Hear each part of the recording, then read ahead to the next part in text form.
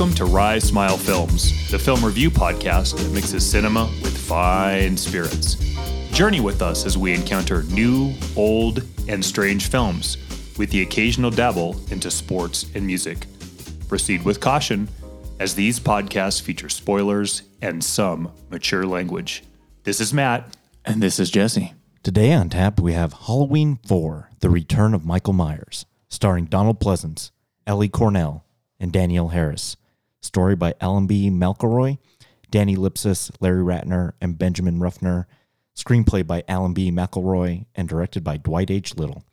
Welcome back to Rise Smile Films. It's time to wrap up this slasher fearsome 4 cast here now right around the Halloween season. And of course, we had to finish and wrap up with the franchise that started it all, right? Halloween. And here we're Halloween 4 from 1988. This is going to be a lot of fun to talk about, and just the road to get here. Last year we had a very perplexing Season of the Witch and that kind of failed experiment, and we'll talk a little bit about that. But today we're having some more of the Davis County Kentucky Straight Bourbon Whiskey. Do you want to pour us out here? Sure. And you said this, you had seen this one before. This one floats around AMC a lot during Fear Fest or whatever they call it. I remember when they used to call it Monster Fest back in the day. But this one's kind of routinely on TV a lot. This one in 5. Made by Trancas International Pictures. Hey, we know that company. We've spent some time talking to them, haven't we? I do like this bottle. This was a winner. You picked a good one. And they had a few different like variations on it too. I think that there was a sour mash in there. Like a single barrel. They had a few different types made in different barrels. So we might have to come back to this label and give them another go, right? Yeah. Maybe for the next cast, we've kind of already kind of dabbled and we'll tease out later kind of where we're going with that. But we've got a lot to talk about today. Let's get started with our flight question.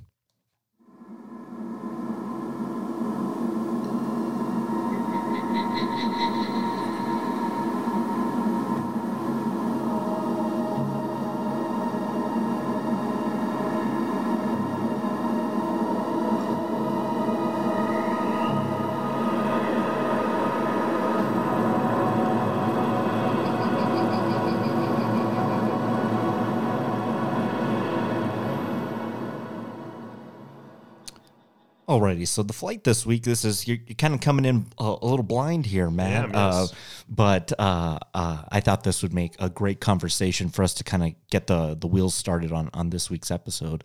But I've been watching every week now for the last almost 2 months now, Shudder's new 101 Scariest Movie Moments.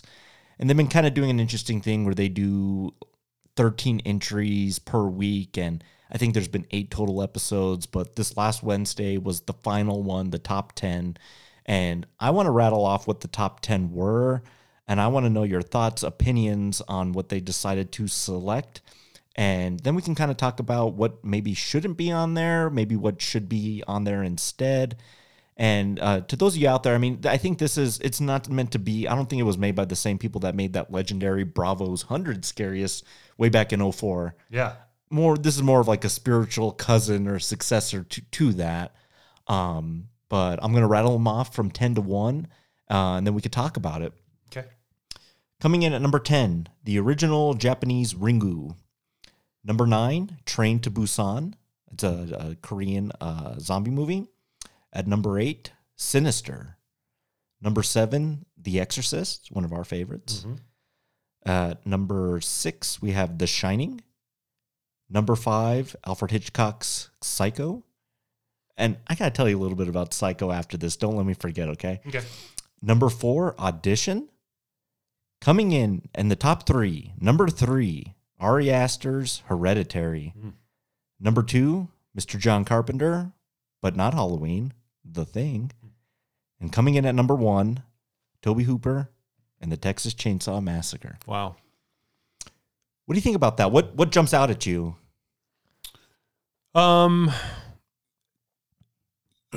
Texas Chainsaw Massacre, obviously at number 1 is going to be the one. Anything that's the number 1 certainly draws attention to it. Give me the actual verbiage on how is this top 100 scariest? What was the actual verbiage on that? It was moments.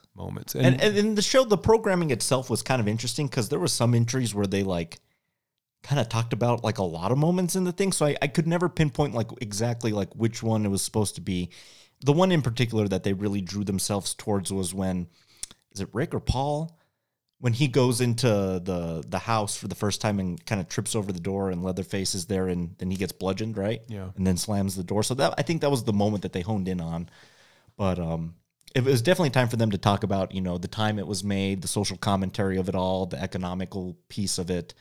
I was kind of okay with it. I mean, that I'd go back and listen 2 years ago when we did Texas with Mark all those years ago. That film's grown on me a lot, and so I can see how something like that could make a number one. It's not number one in my heart, but the viscerage and the brutality of that is much like Halloween, the original, fairly obscure, right? I mean, it's a lot left for the imagination and for interpretation. So I think that's where a lot of the power and those scares of that film really rely. And that creepy John Larroquette voiceover at the beginning, right? Yes. Yeah. There's no way in the world that probably even makes my top 10. Yeah. And I'm not begrudging that movie. It's fine for what it is. Yeah. Now, if you were to flip the two, would you be okay putting The Thing at number one? God, no. The top 10 scariest, or the top 10 most memorable movement most memorable moment in any horror film. Yeah. Is Reagan with the crucifix, and it's not even close. Yeah. I mean, it's to me, and that's not to say that those other ones aren't good. There's some moments in there that stick out. And when you say this particular moment, horror is so subjective that the producers of the show have their particular moments, and I might agree with the film, but it might be a different moment. We do that all the time. Yeah. It happens here On our list. right? Yeah, no, I can't. I really don't agree with Texas Chainsaw at all. If I often correlate Texas Chainsaw to this regard. If I go McDonald's, Burger King, and Wendy's, which would be Halloween, Nightmare, and Friday, then Texas Chainsaw is Sonic. The fourth place finisher. It's so true. Isn't it? Yes. And if you're going to go down the road of slasher horror, and I get the socioeconomic piece, I guess, but then, you know, George A. Romero should probably be higher than if you're going to do that, in my opinion. I'm with you. Yeah. Yeah. Now, what do you think about? The more I think about that, no, I'm really troubled by that. Number one, that's no. So you'd probably slide The Exorcist into the number one slot because that was the moment they talked about, which was It has to be. yeah. I don't think Texas Chainsaw even makes my top probably 15. Okay. It might. No, I don't. Now, what about the power of, like, you know, I knew this list, and that was kind of the difference between Bravo's list all those years, almost 20 years ago. Can you believe that? That was such a good program. That was I fun. love that. And this kind of had a lot of that, the talking heads, and it was kind of nice to hear some of, like, they had Keith David on to talk about The Thing, and That's cool. Edgar Wright was talking about, and, you know, Tony Todd, like all the big heads, right? So that was the moment they talked about with The Exorcist. But number 3, a moment that was very powerful for me and you when we saw it in the theater, the decapitation in Hereditary. If we're pulling anything from the last 20 years, I'm pretty okay with this entry. Sure. Yeah. That might be number 2 behind the crucifix for me. Yeah. And the way We gasped. Yeah. Audible. Oh my God. And that was but the tip of the iceberg of weirdness that the rest of that movie had in store for us, right? I mean, it got like a whole lot stranger as it continued, but I never expected them to like go that way. I mean, those trailers and the advertisements for that movie were very smart because you kind of thought Charlie, the little girl, was a main character in that film. Yeah. And when they dispatch of her, spoiler alert, 20 minutes in, you can't be nothing left than shocked. And it's the way that it happened too. And then the aftermath. Yeah. Walking up to the room, going to sleep, and then doing the discovery all off screen. And then that quick smash cut to the head in the road, remember? Yes. It's a very great moment. I still can't believe that that's his first movie, right? Me either. Yeah. Like, I don't know how he A24 spec horror idea that's so weird that is able to get Toni Collette and Gabriel Byrne, which those are pretty good gets, and it to end up being so good. Like, what do you think of that? Yeah. That script must have read amazing. Yeah. Because it had to have sold on. We have a first-time director, a spec story. There's no supporting material attached. Do you want to read it? I think you really might like it. I think from what I was brought up being taught is if you write amazing characters, then they'll find a home with somebody in Representationville. Yeah. And that seems to be the case here. Mm-hmm. Toni Collette and Gabriel Byrne, I guess, are not, Brad Pitt and Sure. Scarlett Johansson. Mm-hmm. But for that kind of film, and like the difficulties I think that horror just has sometimes drawing recognizable talent to it, huge gets for that film. Yeah. And I would argue it's Collette's vehicle a lot more than Byrne, although he's really good in it. Mm-hmm. But yeah, that movie delivers, and that's the moment that in my latter adult life, or this version of adult life, I don't even know what this is in my adult life, this portion of it, that's been the thing that's rocked me in the theater across all genres the most in the last 15 to 20 years. That moment. There's been some things I've seen that, wow, that's pretty crazy, or yikes, or haha, of all the emotional outbursts, that is the winner. Yeah. That came out of nowhere. Yeah. And I think it solidified that studio as like this indie sneaky horror studio. And they do a lot of other like Uncut Gems, and they do a lot of other non-horror related films. Mm-hmm. But they excel in that space so well of like weird horror, right? The Lighthouse and The Witch and Hereditary and Midsommar, and It Comes at Night. Like they're just so off the beaten path. Green Room. We were talking about Green Room the other day, and yeah, I think that's a good space for them. That's a great company. Let's talk about Psycho. Came in at number 5. It's got to be the shower scene, I'm assuming. It was the shower scene, and then kind of Arbogast's kill down the stairs, right? But it was more about the reveal of how it was shot above head, like bird's eye view, and then Norma comes around the corner. The oldest film on the top 10, 1960. Yeah, I think it's nice to pay respects to the older films that laid the foundation for all this new stuff, but Psycho still plays, man. Psycho's still so well made, and I wanted to wield this back to what I said was I've been dabbling in all the Psycho sequels as of late. 2, 3, 4. I even watched the Gus Van Sant remake, which is its own kind of bag of issues, right? Mainly, it's just how do you do the same movie with just lesser everything, right? Mm-hmm.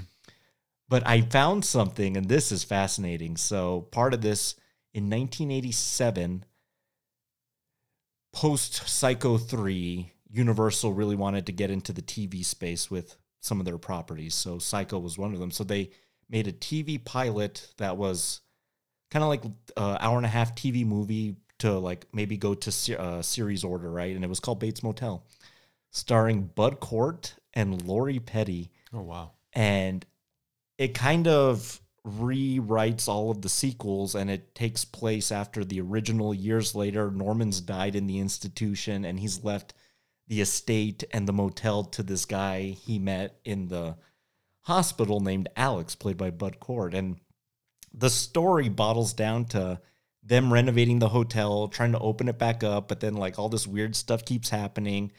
And it was supposed to be kind of like a mystery of the week where, they were going to help people out of a jam. And in the end of this pilot, this woman's going there to kill herself. And then she's like, all these like ghosts kind of show up, like all these old like people from the 50s, like tell her not to commit suicide because they all killed themselves. It was very strange. And Jason Bateman played one of the kids, a very young Jason Bateman. Wow.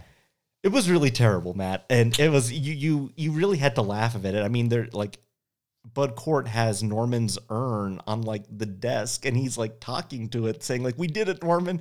We opened it up." And they played this really melancholy sitcom music. It's like you cannot not laugh at that. Wow. Obviously, it didn't get picked up. Clearly, had you ever heard of that? Like, I had never heard of Bates Motel. I hadn't either. The failed TV experiment. I liked the first couple seasons of the new one. Sure, yeah, with Vera Farmiga. Yeah. I wanted to bring something up to you. I'm going to give you 3 scenes, and then you've got me thinking a lot about the Texas Chainsaw entry. Okay. Okay, so the aforementioned decapitation scene, Mm-hmm. the crucifixion scene, and the shower scene. Yeah. Okay, so I'm talking about Hereditary, Exorcist, Yeah. and Psycho. Yeah. What is that scene, or what is that moment? Title one of those moments for me in Texas Chainsaw. Well, it was probably, the reveal of the Leatherface. That's the one they talked about, or putting Pam on the meat hook. Or That's one I was going to say is the meat hook scene maybe in Texas Chainsaw, but I don't think that any of those, whether it's the reveal or the meat hook or meeting the family dinner or whatever it might be, has the gravity that any of those other three do. No, I'm with you. Yeah. And that may not even be the 1, 2, and 3. I think 1 and 2 are probably, that might be 1, 2, and 3 actually for me, but I'd just give that some thought. Well, I just think that's, man, that's a strange entry. Yeah. Sonic has never beat McDonald's. Yeah. And I'll throw another wrench into the thing, what would probably be my number one that didn't even crack the top 10. I think it was number 12 or 13. Where's my chest burster scene from Alien, man? Like I need that in there too. Like, for that not even to make the list over something like Sinister, which What is it? well, that's the Ethan Hawke one. We saw. I know, but what moment? Yeah, it was the lawnmower scene with Bagul, but like, how does any of that play better than like anything from Jaws, anything from Halloween, anything from Alien? And so that's where it really does boil down to. I was like, this list was some person's opinion, right? So, and they're just filling out who they could get to talk about it. So that's where I leave that at the end of the day. But Train to Busan, Sinister, Ringu, I'm probably getting them out of the top 10, and I'm probably supplanting like Alien, The Descent, and maybe Wreck. Maybe something from Paranormal Activity. And all those films that I mentioned, they did make the list. They were just all over the place, right? So it was interesting, though. It was an interesting format that they did one a week, and there was some stuff on there I hadn't seen, so that kind of gave me some, like, add some stuff to my watch list to check out to kind of go down that road. I often wonder when I see those lists if part of the idea on the list is let's make this wrong on purpose so that it generates more discussion and the hopes that gets it more feed and more traction. And then, because that happens all the time in sports too. They'll have these lists done by executives from around the league. Yeah.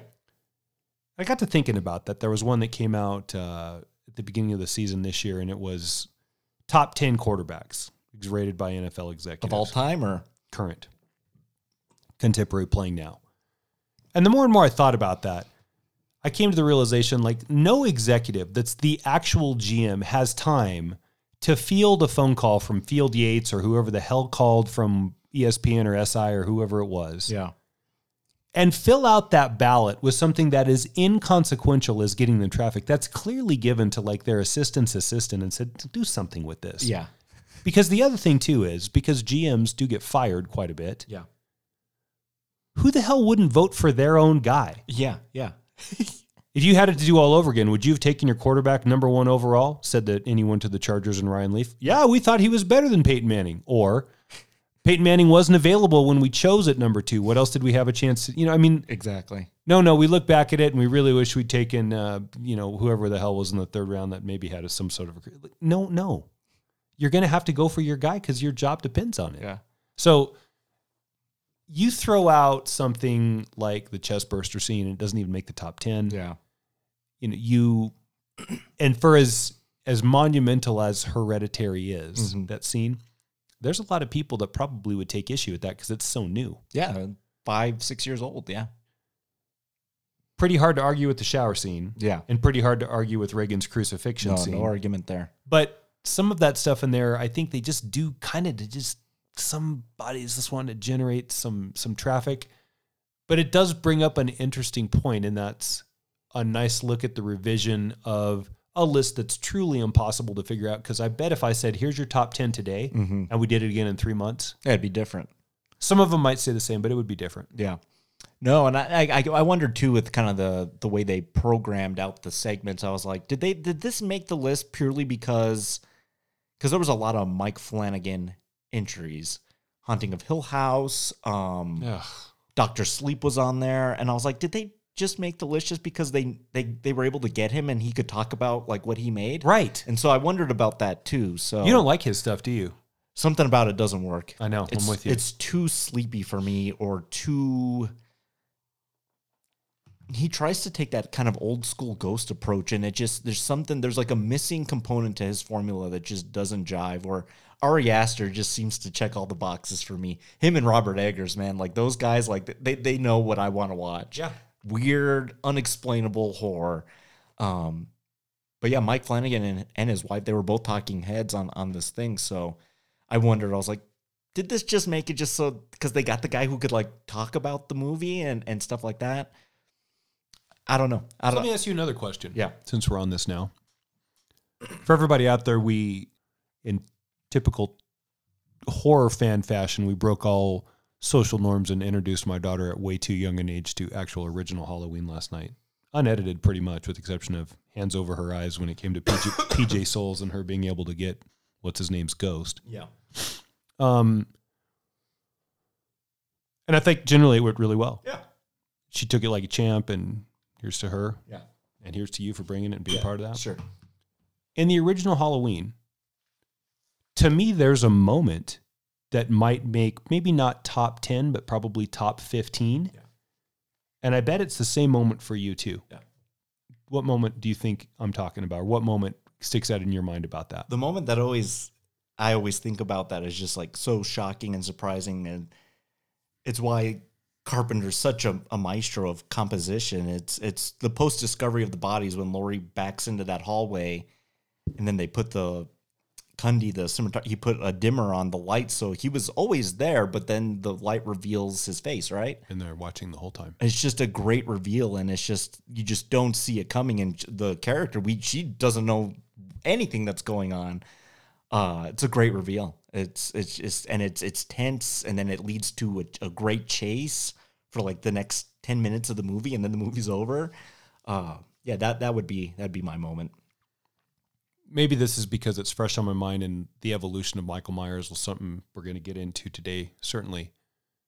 But I think the most introspective moment we have on that character, other than 6-year-old in the clown costume, is when he stabs whatever the hell, what's his name? Go get me a beer. Oh, Bob. When he stabs Bob. Yeah. And stares at him. Mm-hmm.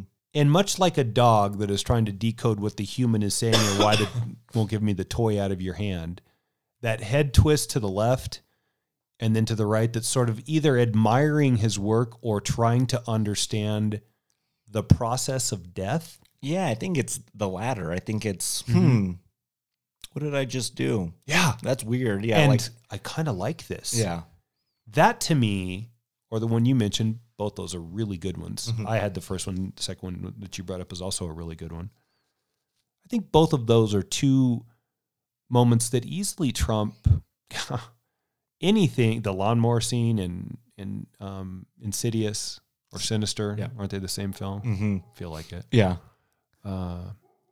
Or in Texas Chainsaw. And I'm not bagging on Texas Chainsaw. Everybody, like, Matt must hate Texas Chainsaw. No, go back and listen to the episode. I'm fine with that film. Yeah. I just think that, and it did exactly what it was supposed to do. Mm-hmm. What a great discussion piece for 20 minutes. Yeah, Because I knew it would be. And the sick thing at the end of the day is like I love these lists. Anytime I see an article, it's like top 10 greatest NBA teams of all time. I was like, yeah, of course I'm going to read that. Hell yeah. It's just like, and whether my choice or that one has to be on there. Like I don't really care because I didn't write the article. Like that's the great thing about like the lists of just like you just like wanting to see like where someone else places thing and then how they justify it. I think is the fun piece.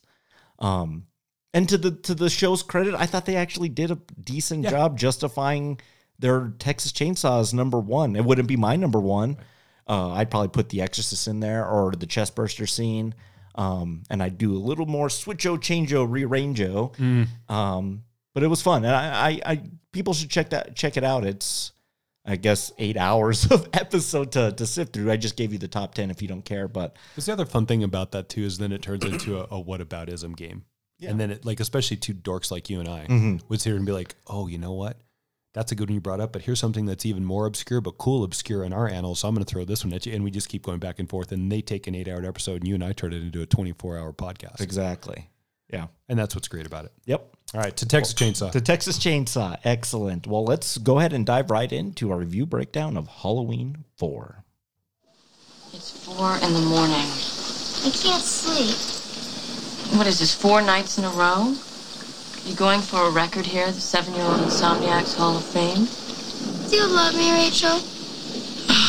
Serious questions tonight. Of course I love you.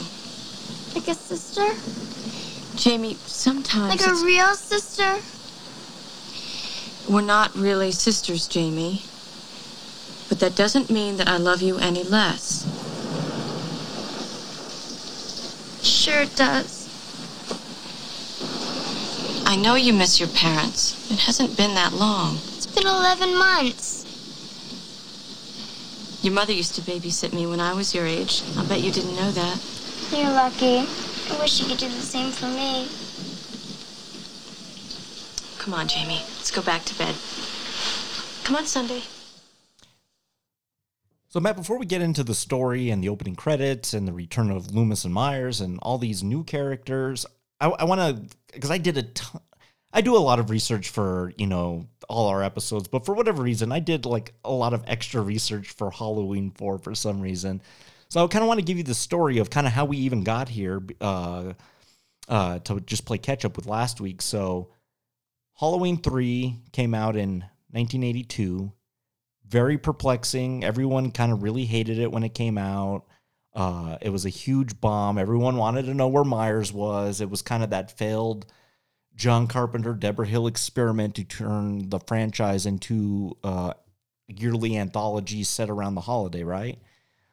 So this thing just kind of sat around, didn't really do a whole lot. And,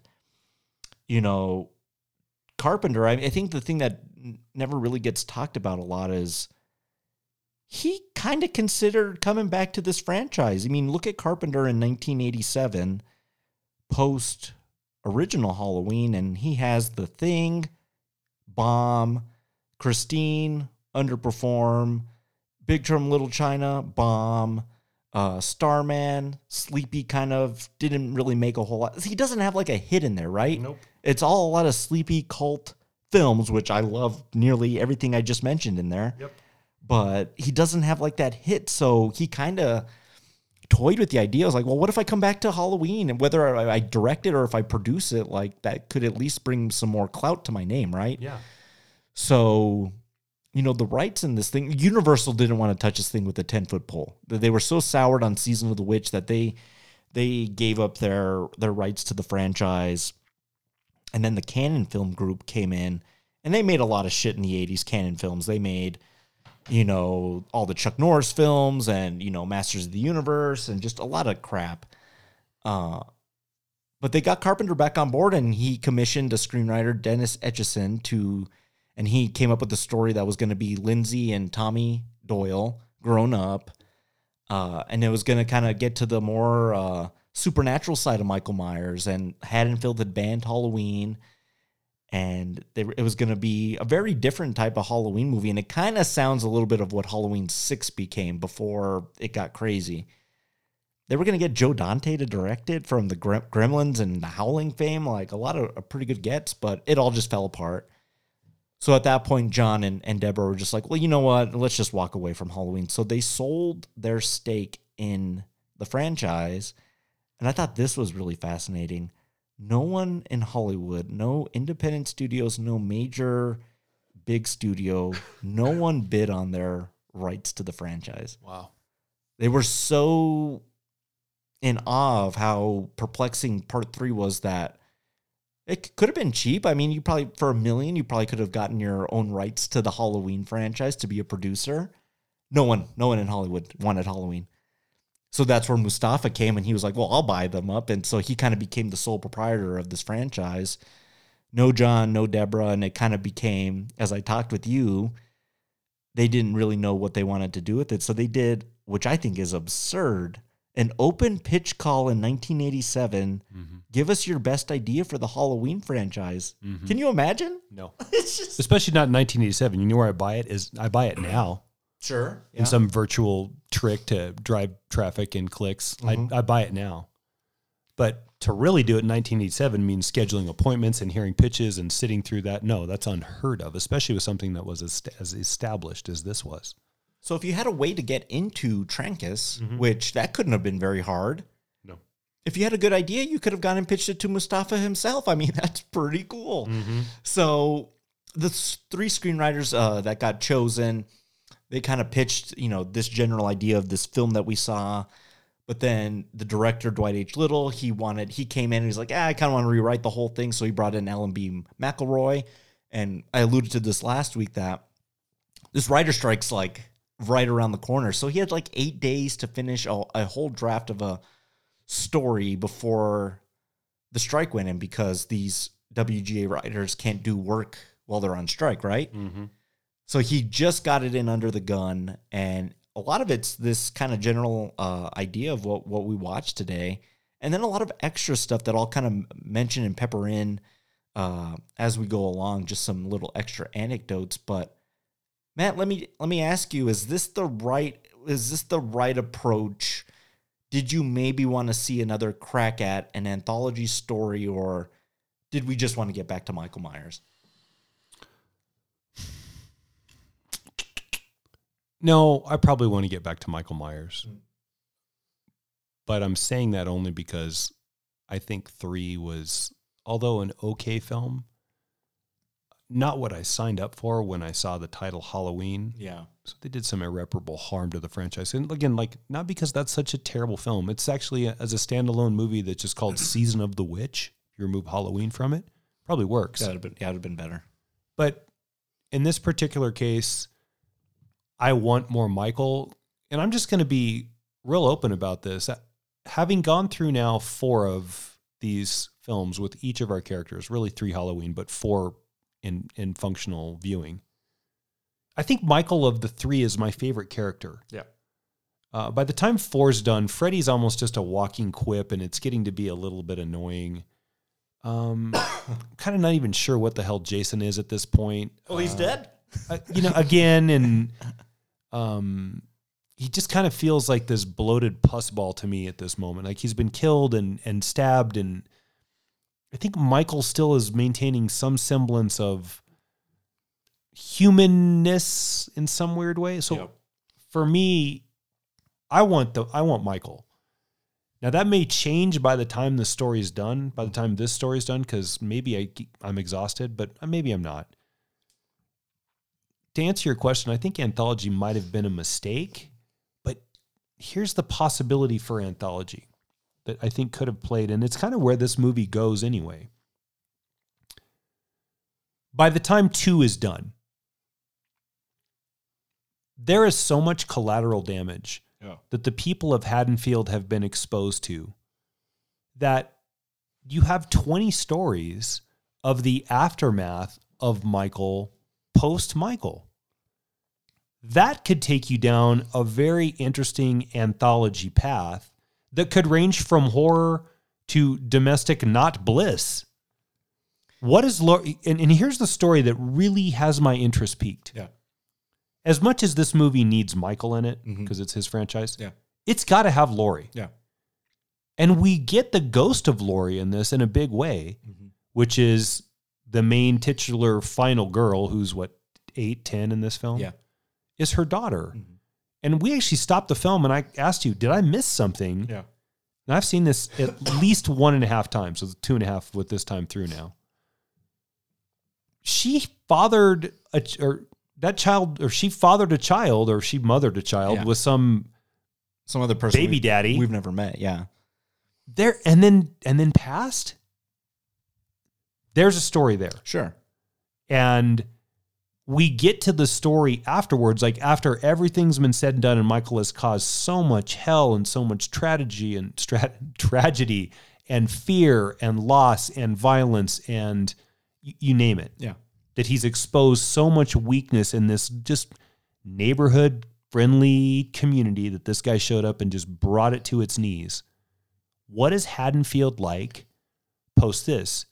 These 5 gunmen in this truck that decide they're going to take the law into their own hands and just cruise around the town. We're going to find this bastard and shoot him. Yeah. Like, we're already there. Yeah. That's the anthology that I think could have played. And each one of those 4 or 5 characters had a crack. I'm not saying I would have loved it, but there was a possibility that each one of the 4 or 5 of those characters could have had their own story. Sure. I know you haven't seen it yet, but this is one of the reasons I think you need to see Halloween Ends, because they kind of do exactly what you just described. Oh, really? It's on plan. I think it's maybe tonight. Yeah. We're going to see Black Adam this afternoon. I think it might be after that tonight. Good luck. I'm going to need it. No, but without spoiling the film, it takes place 4 or 5 years after Halloween Kills. And Matt, how many people did Michael Myers kill in that second movie alone? Like 15, 20? maybe 30. Yeah. So you killed like 15 firefighters in that opening scene. Yeah. So the general plot of Halloween Ends is like, how is Haddonfield like coping after a massacre like that? And like, they're all spooked to hell. Everybody, like, everyone is all jittery about Michael Myers and where he's at and this and that. And they kind of start to go down a path that I think, and this is the controversial piece of this particular film, they go down a road that I am particularly interested in.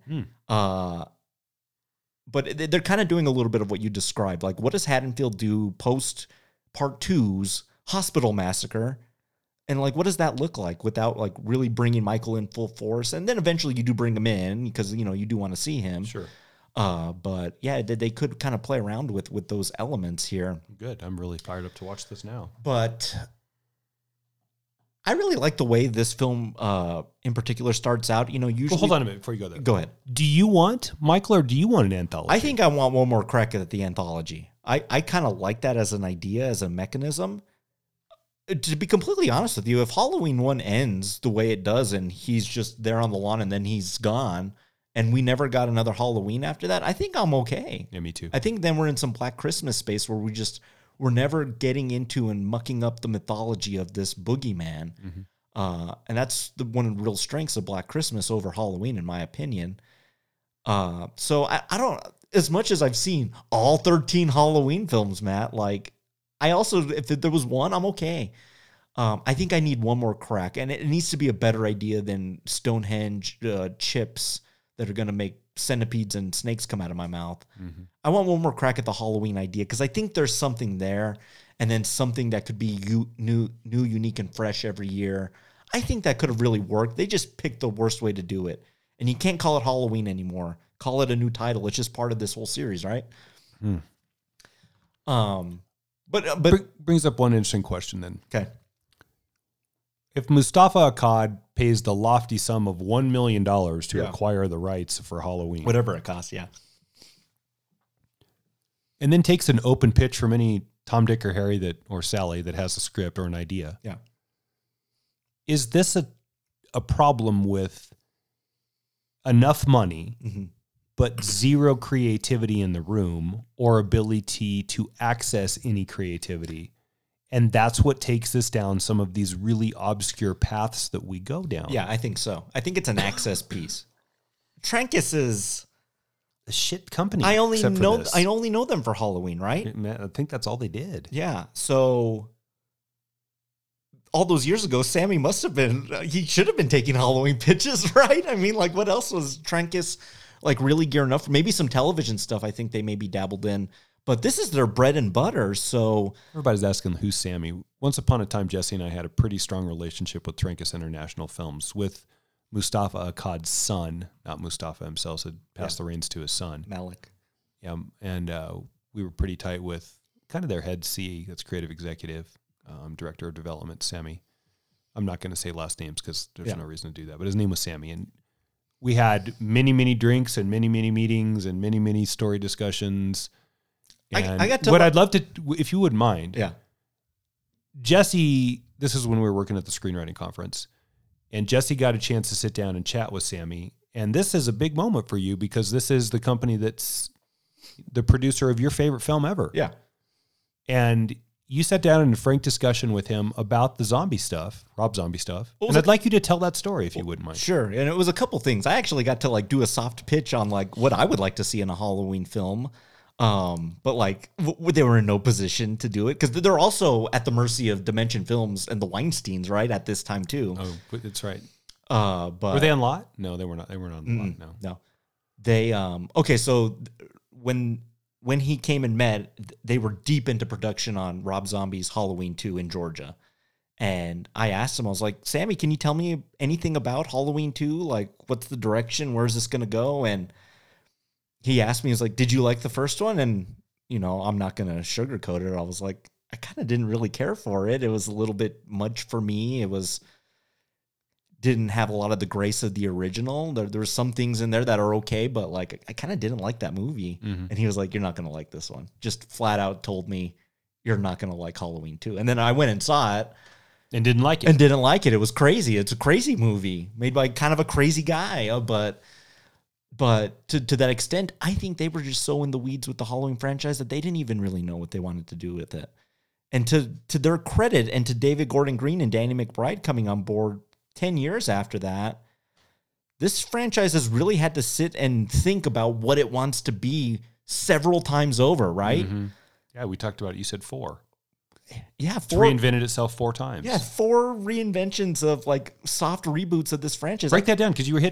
Tell them. Yeah, so this is what we're talking about today is a soft reboot from the Anthology Tribe Part 3. We're going to do it again after 6 and the Cult of Thorn into H2O, H2O into the Zombieverse, and then the Zombieverse into the Blumhouse David Gordon Green trilogy. Well, and then even another one, which is after 3 back into 4. Yeah. Oh, that's what I mean. I started with that one. Yeah. So that's a lot of figuring out where we're going to go again. And that's something that's important. Like after you brought that up, I was thinking about this. Yeah. That speaks to the staying power. And maybe because he was the original of the big 3, how loved this character is. And it's strange because of the 3, and maybe this is the secret. Yeah.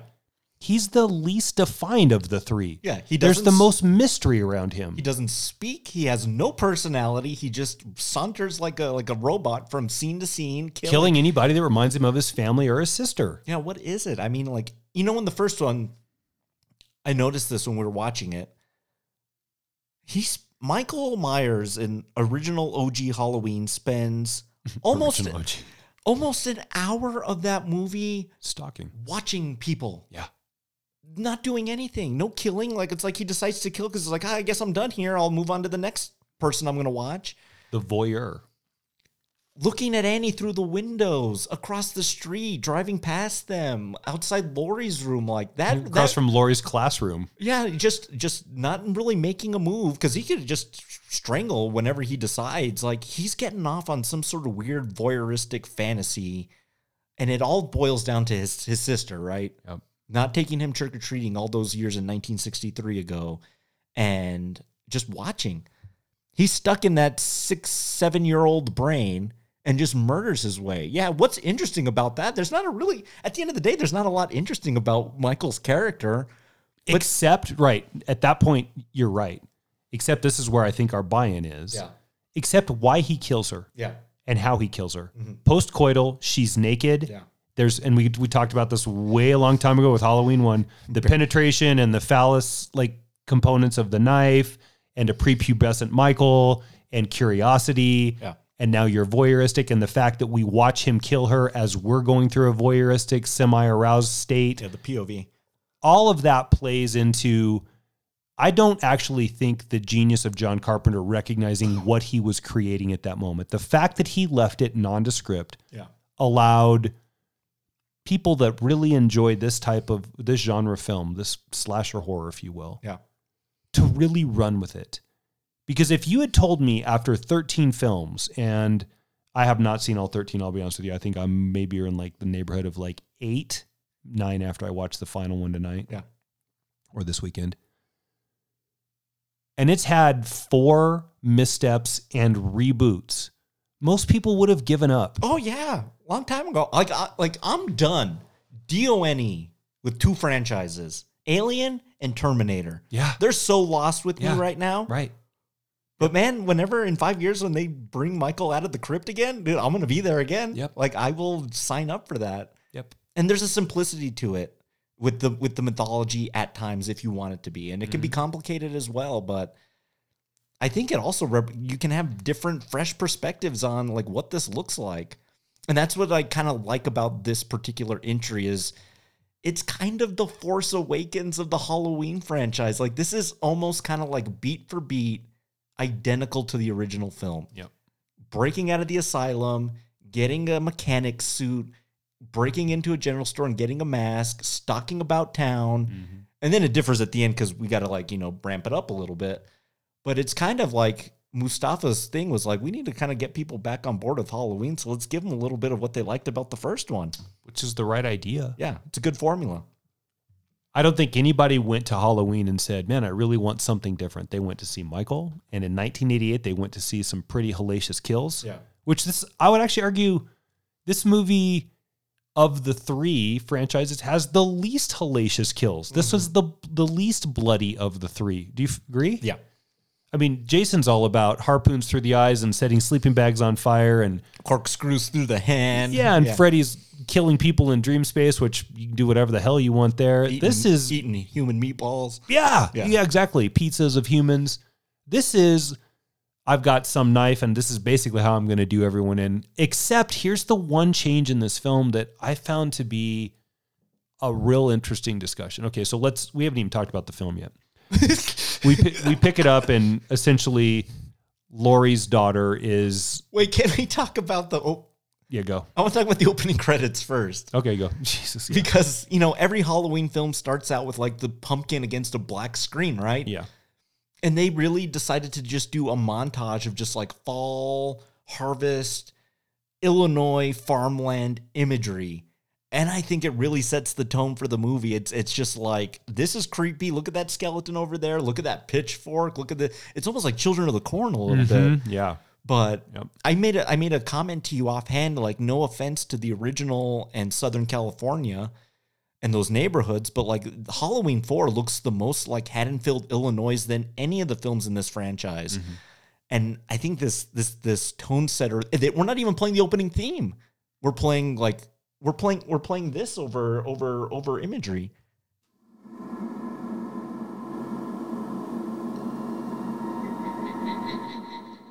I think it works a little bit. It's certainly differentiating everything. And then when we get to the asylum, but don't forget what you're about to say, because let me just catch us up a little bit here. So we go to this asylum.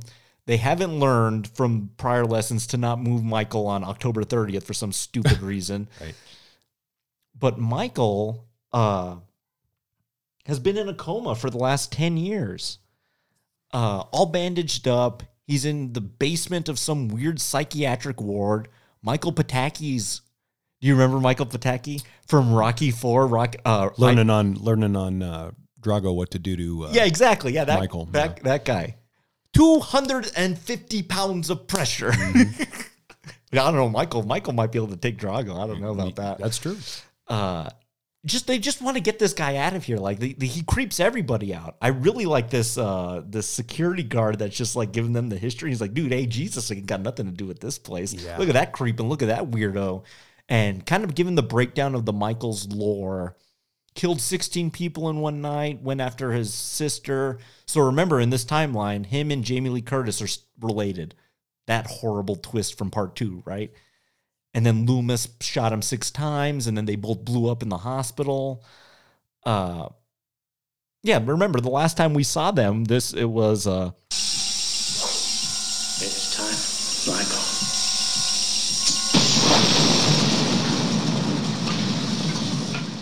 How 2 human beings are surviving that is freaking beyond me. Yeah. But, Michael escapes, and it at the behest of the mentioning of a niece... And then we get into this whole family bloodline thing that this franchise is going to exist in for a while. But it almost wakes him up, right? Yeah. And he clutches the hand and then sticks a thumbnail through one of these orderlies. But he's out. He's out and back. Now, I'm setting you up for what you were going to talk about, this kind of idea that you were kind of interested in. Okay, the pursuit of this young girl who's his niece is where we're going. About the age... of young Michael in his clown costume. I think he's 6 then? Mm-hmm. So she's maybe 8, somewhere around there. But he's in the pursuit of a really young child that is his niece. I like the space of let's challenge the bloodline because maybe there are things further back that were unrecognized that would lead them, and not to get too Toby and Paranormal Activity, but if we go down the Cult of Thorn, which eventually shows up, who sold the family rights to what demonic entity that is now come for its payday, and that's at the behest of the rest of the Haddonfield unwitting townies, or unwilling or unmitigated disaster townies that he's going to lay claim to? We don't know. So, okay, I like that space. What I find interesting, though, is Michael has been a fairly strong individual, but they have turned him now at this point into some version of Mola Ram, who can just take body organs out of you with his bare skin, his bare hands. Win. Yeah. I know we're trying to amp the kills and amp the violence up. And that's why, yeah. And certainly pushing your thumb through someone's forehead makes you at least raise your eyebrows, saying, wow, that Michael guy's a very strong individual. Yeah.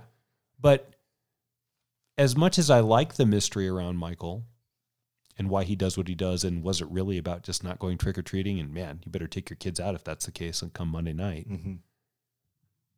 This mystery is a little jump the sharky. Yeah.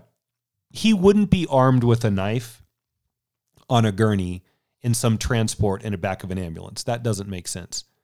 But we've seen him kill PJ Souls with strangulation. We've seen other avenues that he could have gone other than just smash your head in with his bare hands. Because super strong Michael is starting to feel very Jason-y to me. Yeah, a little bit. Jason's the brute of the group. Mm-hmm. Freddy's the comedian of the group. Comedian, yeah. I don't know what Michael is, because I kind of like him being the stoic of the group. Yeah. And for the most part, he still is. Sure. I mean, he's still just like... Yeah, he is. Silently sulking his way throughout this film. But I'm with you. Like, there's moments, especially when he rips out that hillbilly's throat, right, at the end of the movie. That's a Jason kill. I mean, it's just like, it's so brutal and intense. And they got to amp it up for like a late 80s audience. They want to see some guts, man. And I do too from time to time. But yeah, I'm with you. They're like trying to fabricate that, but at the same time, I'm also trying to fabricate how a human being can survive a gas explosion and a thing. Like how him and Loomis, that's the biggest suspension of disbelief, right? Is that we got to pick up from 2. How are we going to get these 2 guys to just be alive again without being like horrifically burned and have limbs missing, right? Mm-hmm. So we already got to like kind of like give them a shred of the doubt to even continue the story. But I'm with you. And the Jamie Lloyd aspect, I think, is really interesting. And I think little Danielle Harris, this is her first movie. I think she's pretty good in it for a child performance. I think the whole familial bloodline shit with Laurie in part 2, it's always been dumb to me. Okay. I think you can still have the same stalking of Jamie and her sister Rachel, because she's wearing the clown costume. I mean, we've established in part 1 that Michael, once he sees Laurie and Tommy early in that film, he's just like, I'm going to follow these people. Mm-hmm. Follows Tommy to school, Laurie to school, down the streets, down the blocks, all night long. I mean, he could do that with them too, right? And if he sees, oh my God, this girl's wearing like what I wore that one night. Now I think you still have the same buy-in, and they don't have to be related. They're just in his way. Right. And I think that could be interesting. But like, we're so in the weeds of having to neatly tie up the motivation. And then Michael's motivation does get really murky at times. I think you could have it both ways. And we're just in familial bloodline territory right now. It goes back to like number 1. If Carpenter and Hill wanted to do a seasonal horror flick that was around Halloween, but necessarily didn't have to be the boogeyman all the time. Yeah. You get to what the sad problem with horror oftentimes is. One was plenty. It just did so well financially, and it was made so cheaply. And there's a huge fan base that loved this character. Let's see if we can't keep it going. Because, as you said, Hill and Carpenter wanted to do Thanksgiving or whatever other holiday sort of fun horror fare they could. Yeah. But Michael was just so great. Yeah. And it became an icon like right away. It's a Citizen Kane to a certain extent. It's Orson Welles' Citizen Kane in the horror world. Yeah. you're never going to be able to replicate that. And you may try and you may get close and it may derail your career here and there. And you may have some other semi hits, but the curse of I See Dead People, the curse of, Rosebud, and now the curse of Michael, unfortunately force you to find a way to connect all of these dots, and where, maybe we disagree on how you could sort of work the family thing. And I also see it your way too. It doesn't necessarily have to go to the family. I'm not as dead setting. I mean, him and Laurie being brother and sister is pretty far-fetched. Yeah. But it is what it is, I guess. Distant cousins could work, or it doesn't matter. They're trying something. The problem is you try something in 2, the receipts aren't as good. Yeah. You completely walk away with it to a totally different avenue in 3. The receipts are worse, and now your franchise is in real trouble, and now no one even wants to own it. No one wants to touch it, yeah. So the one guy that comes back in goes to, well, crap, now I have a mess on my hands because people want this character. I have to figure out how I'm going to rectify all the stuff we said in number 2. God, Jamie Lee Curtis doesn't want to come back because she's busy doing Trading Places, or whatever. Oh no, she's way done with horror at this point. What is she even doing in 1980? Fish Called Wanda? Oh, she's doing a Fish Called Wanda. Yeah, she's doing horror and comedy and a bunch of other things that are not horror. She's doing comedy and like real drama. Blue Steel. I actually like that film. Mm-hmm. Catherine Bigelow. That's right. Yeah. So how do I put all this together? We got Donald Pleasance back, and I guess we'll just make it work. So yeah, go back to the original formula, beat by beat by beat by beat by. Everything you're saying is like had to have been verbatim what Kathleen Kennedy and J.J. Abrams said when they were like, yes, rebooting Star Wars. Like, yes, they fucked up this thing so bad with 3 prequels that everybody hated. How do we get the loyal fans back? Well, let's go back to the original film and kind of like copy it with some new blood in it. And I kind of like The Force Awakens. Like, I think it's a very serviceable Star Wars film, but it's the same thing. It's like you got to dip your toe a little into what's familiar with doing some new stuff that's kind of new, unique, and crazy. So Michael's chasing these people through Rachel and Jamie. Yeah. Through Haddonfield. You get the usual tropes that you would expect. The sort of unwilling cops, but you get a new introduction that I think is going to play out itself, I think, in a bad way, but goes back to what I spoke about earlier, and that's after Loomis has spent all of this time trying to figure out, or kill Michael. Yeah. He's off the rails. This guy's batshit. Hey, Lonnie, get your ass out of here. We know it's been set up. Oh, you got some sound? Okay. Yeah. Loomis coming in hot. Why wasn't I notified? About what? You know damn well about what. You let them take it out of here. For Christ's sake, spare me the speech. I've listened to it for a decade. The fact is that Michael Myers was a federal patient and a federal prisoner, therefore he is subject to federal law. We're not talking about any ordinary prisoner, Hoffman. We are talking about evil on 2 legs. I can see this is useless. Do you know what today is? Do you know the date? Every day I look at myself in the mirror and every day I remember. Look at me, Hoffman. Take a good look. I don't want anyone to have to live through that night again. I've said this before. I think you're the one who needs mental help.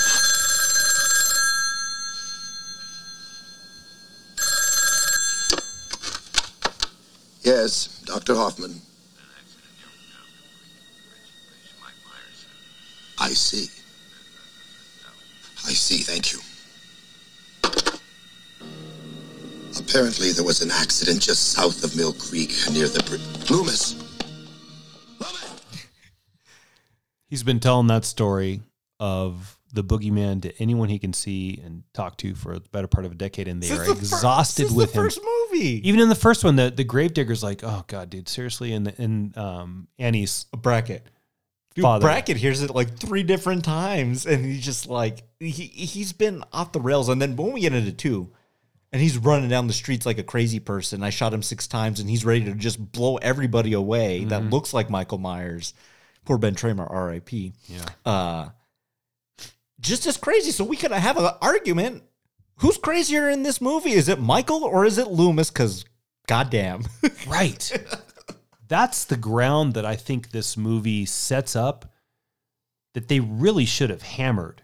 Is if Loomis is the one guy that can decode the riddle of Michael and putting the people of Haddonfield's fears to rest by doing this terrible evil in, but he is in the state that he is, and he's going to go through some pretty crazy lengths in order to finally figure out his patient, who really is the bad guy then? I've been saying it. I think I even said it in the first one. I was like, man, Loomis is more sinister than Michael at this point. I mean, yeah, and Donald Pleasance delivers a really good, sinister, crazy guy. Oh gosh, he's just doesn't he? He's just so unhinged. It's just his patterns of speech are broken, and he sort of says sentences that don't make sense. He even played the sound. I remember. You remember what? He doesn't even finish. He just goes off on this other thing. Like he doesn't complete thoughts. That's the key to unlocking Michael's padlock. Yeah.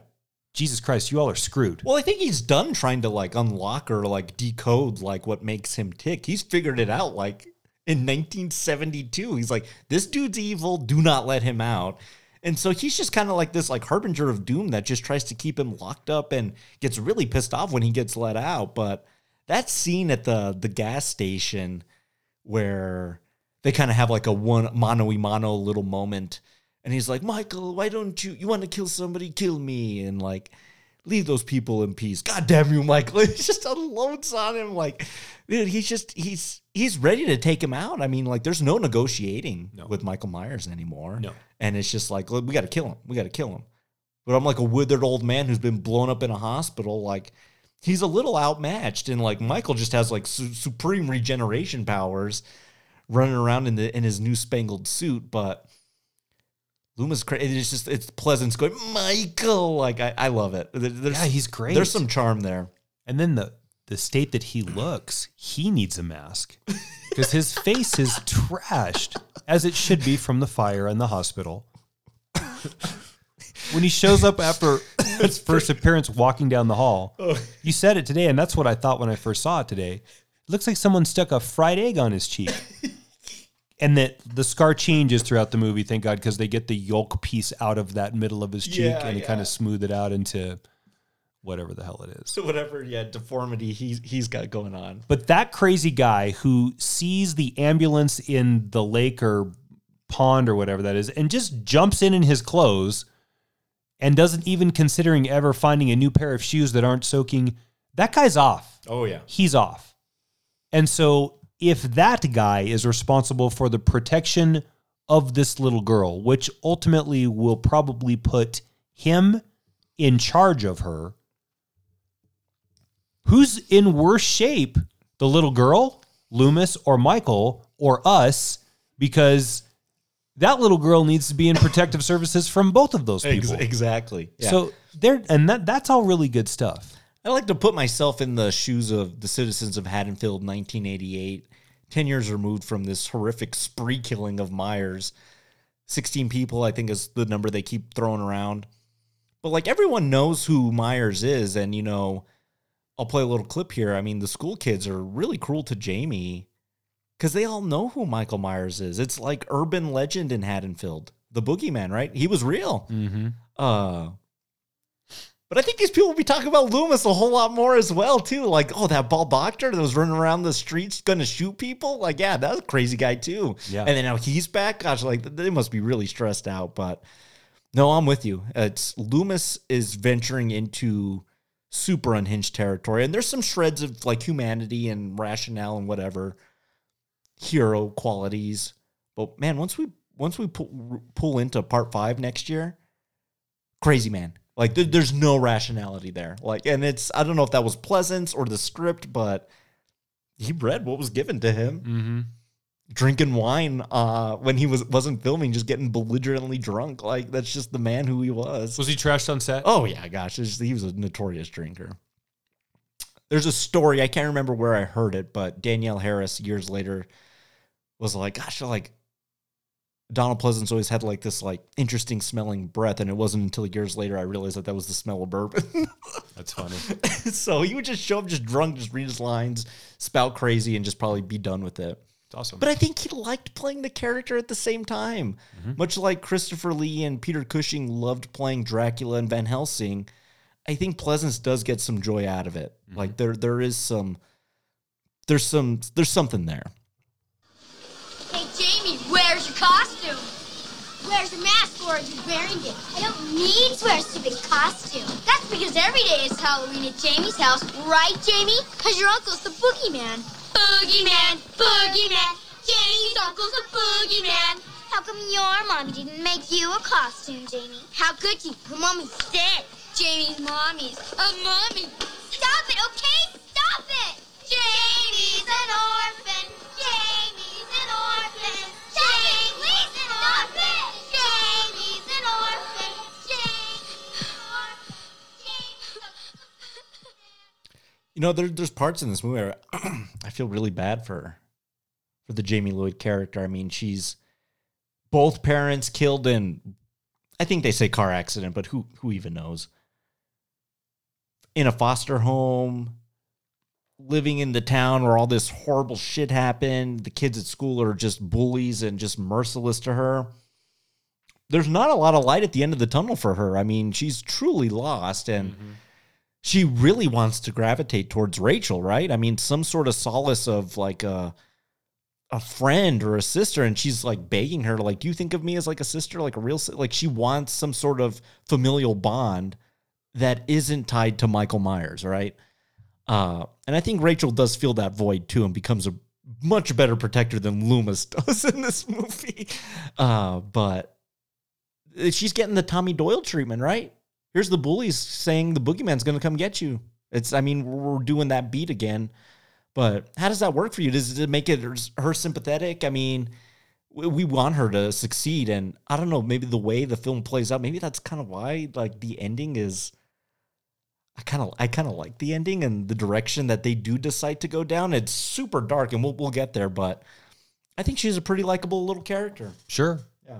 It helps that she's a pretty talented actress, like you brought up, so she doesn't take you out of the scene with bad acting and wooden line reading. Yeah, and this kid that is alone and haunted by the memory of her mother. So it's also an acknowledgement, isn't that, man, we really need Laurie in this movie in some manner, so we got to even put her in here as a ghost, Mrs. De Winter. As something, yeah. So she's in there. And as a production still. Yeah, yeah. I love that there's this shoebox full of memories, yeah. That every time Jamie looks into, she seems to be troubled with these really eerie images of Michael haunting her. Like so where do you go with that? I miss my mom, and anytime I try to remember her, then this other thing creeps in there. For me, you're laying the groundwork for what might be an unstable mental state that I think plays really well into the end if you want to go down that route. Yeah. You know, you look at a picture of your mother, here's my mom at 17, and the next thing is you're huddled on the floor in the fetal position, clutching this shoebox full of pictures and articles and such, as these terrible images of Michael stalks you through the house and kills you and your family. Yeah.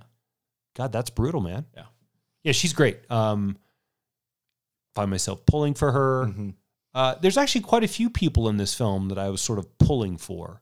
Even the surrogate, I stole your man boyfriend, I stole your, the girl, the Brady? Yeah. Yeah.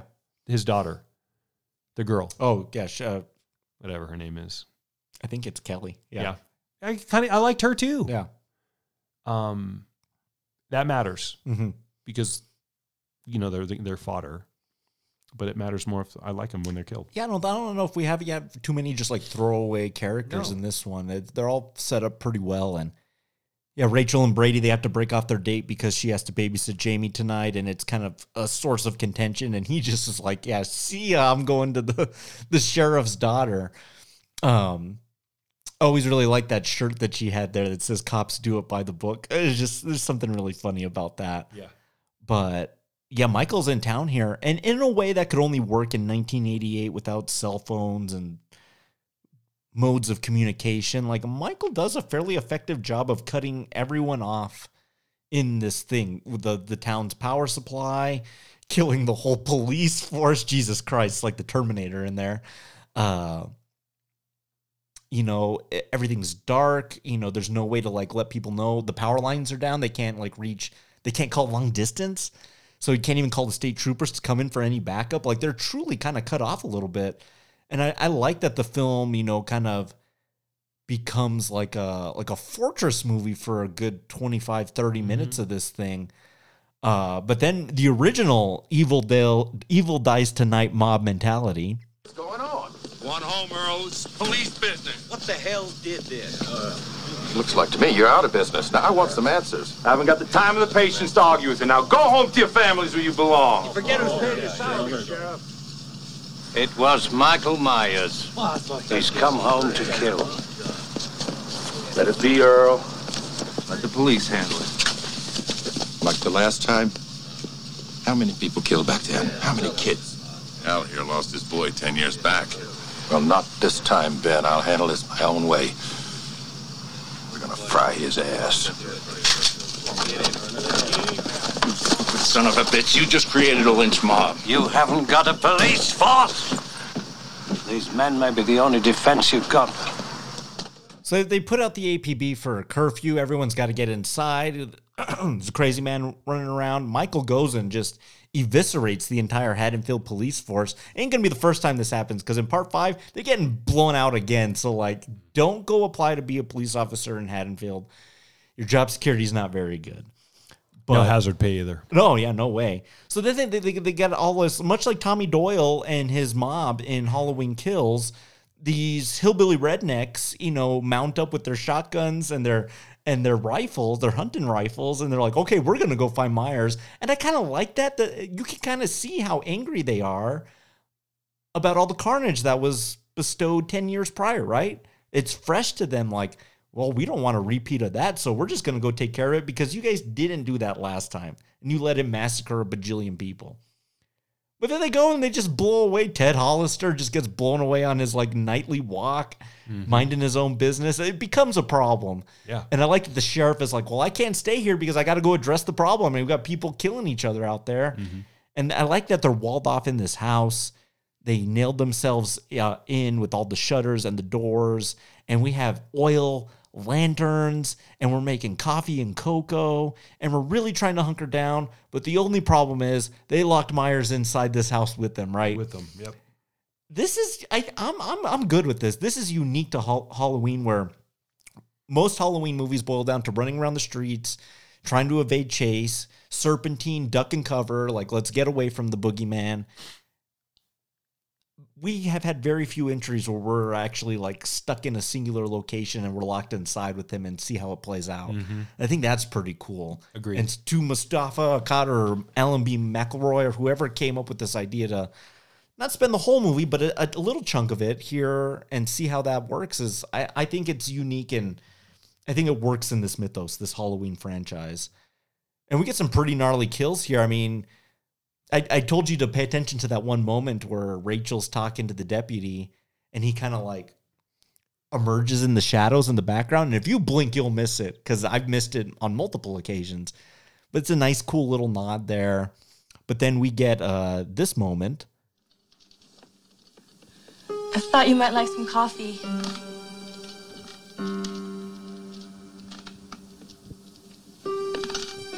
It's pretty boring out here.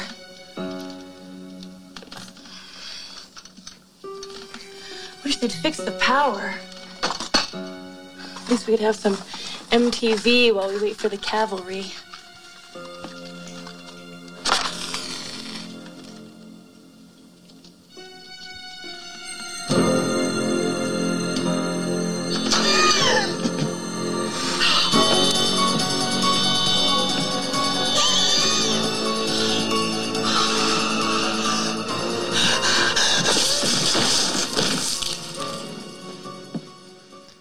Again, something that kind of feels like a Jason kill. Like she takes a shotgun to the torso and gets pinned up against a wall. I also like that he doesn't use the gun, right? He's an impaler. Yeah. So he still uses it as he normally would, right? I was going to ask you, it's kind of an awkward situation in this house a little bit here. I mean, with the whole B plot of this film is Rachel, Brady, and the sheriff's daughter. Kelly. And now they're like in here all together, and it's weird and awkward, and like they were going to have sex on the carpet here, and then they get interrupted by Dad. Like, it's just like a whole bunch of just cacophony of just bullshit. Mm-hmm. But it's a nice little tension. I wouldn't want to be in this house. Like, that's a little scarier than Michael running around. I think that's one of the spaces that this film really works in. Mm-hmm. The apparatus is in place to protect you from Michael are almost as dangerous as Michael himself. And whether that's Loomis or just the proximity of closeness in this house, I really like that because in much the same way the Thing works on the claustrophobia thing and then really who's your friend and who isn't. Yeah. That's not to the same level in this, but it's definitely there. And it also then creates a relationship that we have because they put you in a love triangle and man, those work really well in film. Love triangles are great. Yeah. I love what Kelly tells Rachel. This isn't the first time you're going to happen. Wise up what guys are after. And if you don't get on board, this is going to happen to you over and over. And he's not married, so fuck off. If I want him, he's mine. I love it. Yeah. And it makes me feel bad for Rachel, too, because she's fairly likable herself. Yeah. And you kind of want them to see her with some happiness like that. And it's kind of like a real growing moment for her. No, it works for me. It's tense as hell. And she throws coffee on her, so she's got to go change that great T-shirt. Yeah.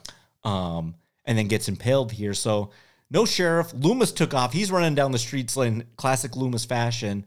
So it's just her and Brady and little Jamie. And, oh, man, here comes Myers again, too. And crushes Brady's. He sticks a thumb in his cheek and then, like, crushes his neck. Yeah.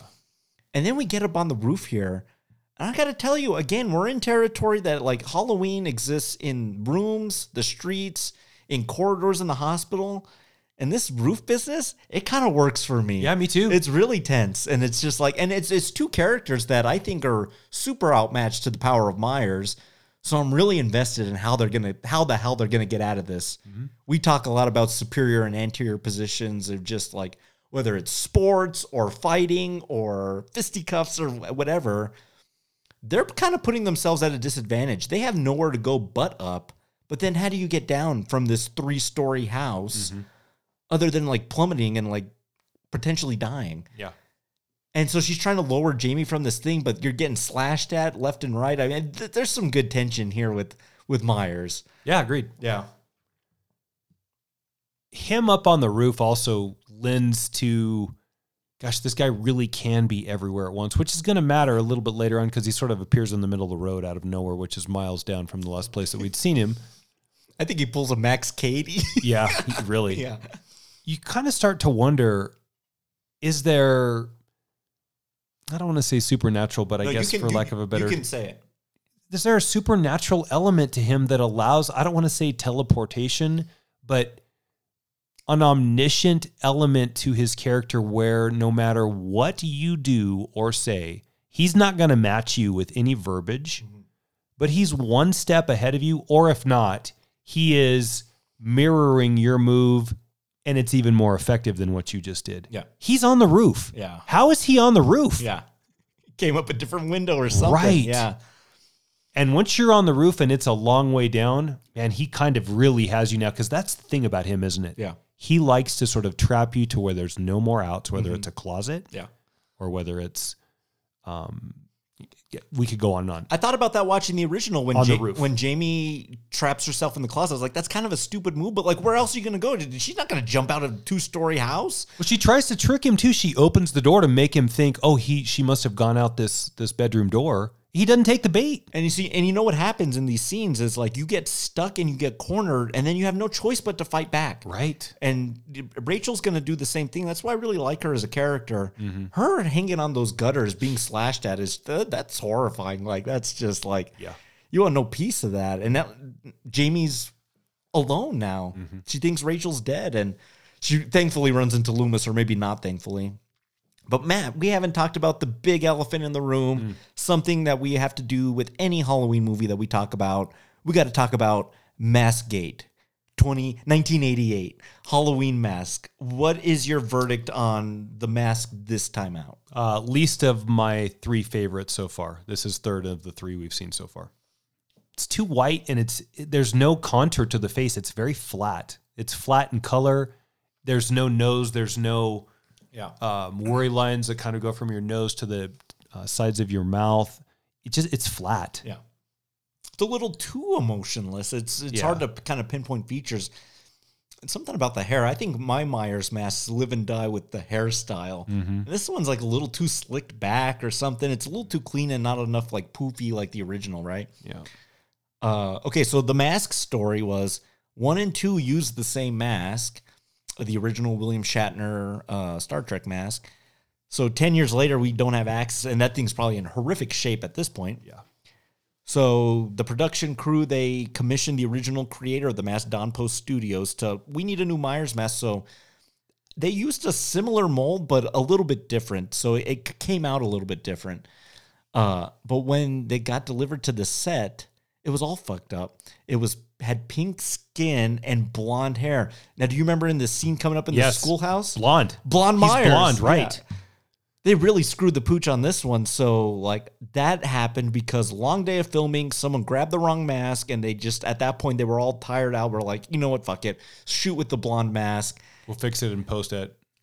And they just never did, right? Nope. And so, it's always, that scene's always really jumped out at me, but that's a reason for the mask looking so strange, is it's not the same original mold. It's a recreation. And so now we're 2 times removed on, like, what this thing really looks like. And yeah, it's missing some gravity to it. Something about it is just off. And I think, the contours or something. Mm-hmm. You know what I thought would have been a great solution?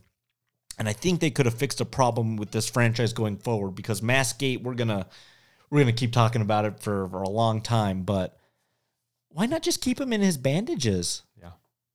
So remember when he was back at the gas station and he's bandaged in the jumpsuit? Just have him walk around like that. Yeah. Right. It's a new look for Myers. It's not like a plastic Halloween mask, but then this series could have really gotten away with what the shape looks like. I mean, he could look like a few different things, not just the same white mask, right? It's true. I've always wanted that. I was like, why did they never go that route? That could have been kind of cool. And it already kind of does look like it fits a mask. It's white still. It's just a little bit different. Think they missed an opportunity with that one. God, how did Don Post Studios screw that up that bad? I don't know. Man, did they not see the film? Who the hell thought it'd be a good idea to make him a blonde? Boy, oh boy. Their mold, it just wasn't there, right? I guess not. Well, Loomis gets thrown through a school door, and then Rachel comes and kind of gets Jamie out of the jam, and then thankfully the hillbillies show up. So it's like, we got to get out of town, let the state troopers deal with Myers. Let's get out of here. And I'm convinced, Myers pulls a Max Cady and hides underneath this truck, because as they're on their way out of town, he emerges on the back bed of the pickup truck and dispatches of all these hillbillies. Mm-hmm. In pretty gruesome fashion. He throws them off and everything. And then, Earl, the lead hillbilly, he just like opens up his neck. So again, we're in like the same boat again. It's Rachel and Jamie, and like, oh my God, Myers is like everywhere and pissed off. Like he's like, gosh, like I just want to kill you guys at this point. Like, you guys are really bugging me. And so to Rachel's credit, I mean, she really, takes the lead command here, runs him over, runs him off the road. And, we get that moment where there's some curiosity with Jamie, right? I think Jamie kind of wants to define what the evil is and what her family lineage is. To her credit, she is looking for some sort of familial bond, right? Yeah. Rachel, I'm a sister, right? Like a real sister. But here is real blood, right? It's my uncle. Yeah. Mm-hmm. So her rocking up to him and just kind of like cradling his hand and kind of seeing, and like, I can buy that. I can buy the curiosity there. But then is there some sort of supernatural transference? Yeah. It's hard not to kind of go there. But Myers gets gunned down like crazy now. Like he gets the predator in the jungle treatment from the state troopers and the hillbillies, and falls down a mine shaft. So I always wondered this, whenever I watched the old Universal monsters, I always really wanted to know, how are they going to dispatch with the monster for this particular entry, and is it satisfying enough? Like Frankenstein going out in the flaming windmill at the end of the first one, that's pretty good. Him going out in the blowing up castle at the end of Bride, that's pretty good. Mm-hmm. Is this a good end for Myers for this film? You know, getting shot a bajillion times and falling down a mine shaft? Yeah, it's pretty good. Yeah, sure. Burning him doesn't work. Yeah, no, yeah. So, and I wouldn't say shooting him really works either, according to Loomis. But if you shoot him and he falls down 60 feet into the middle of the earth, then it does feel like you've sent him to hell, and at least he's got to climb out of there. So yeah, there's presents some possibility that maybe that finally did the trick. Maybe. Doubtful, but maybe that did the trick. What I thought was really great, though, was when Jamie gets out of the truck to go see the corpse of Myers, or the comatose state of Myers laying in that graveyard. Yeah. What seems to intrigue her the most is watching his hand move around the handle on the knife. Mm-hmm. It's not the rise and fall of his chest with breaths, or it's not a leg twitch. It's his fascination in his grabbing that knife. And for me, that knife in Halloween plays into so many metaphors and reasons why Michael does what he does. Yeah. For her to be fascinated by that, man, not to be creepy on the show, but I thought, God, is that like penis envy? Mm-hmm. And I want to be him because of that. And she walks over and you can see the transference, and then he's going to get up and I think either stab her or protect her. It's really debatable. That'd be cool. Because there's cause where he might want to protect his offspring at this point, which is what she now is. But instead, she ducks, she runs to Rachel, and then they unload on him with, Bonnie and Clyde style fire. That's a good point to bring up, of protection over harm. I mean, the one instance in the school, he takes Loomis out, but then he doesn't like really try to bring a knife down on Jamie. Right. In any part of this film, it's always the other people around her. That would be pretty cool. And I'm going to tell you right now, it's territory that this franchise definitely doesn't go into, but it's a good moniker here. But yeah, we dispatch a Myers, we go back to the Carruthers house. They've survived a very hellish evening, right? I mean, they've running up on roofs and in schoolhouses and on the side of the roads, and it's just been crazy town. Loomis comes and he looks like shit. But it's like, oh my gosh, they're not going to forget this, but thankfully we've survived the night, right? And then we go to classic Halloween, first-person POV, and if we don't do this often in this franchise, the original entry, a little bit in part 2, but like usually it's third-person omniscient, we're showing Myers. Mm-hmm. We go back to that classic POV, and then we put a little slit on the camera lens. We're like, what's going on here? Mm-hmm. And then we see the mom getting a bath ready for little Jamie, and then we just hear screams off screen, and then Loomis freaking out in classic Loomis fashion at little Jamie standing there in the same clown outfit as OG Myers with the bloody scissors, and he knows, holy shit, there's another one. It's happening again. Mm-hmm. And I joked with you just offhandedly, he raises his gun and he's ready to like put her down. Do her in. Because he's up to here with the crazy psychos in his life. Yeah.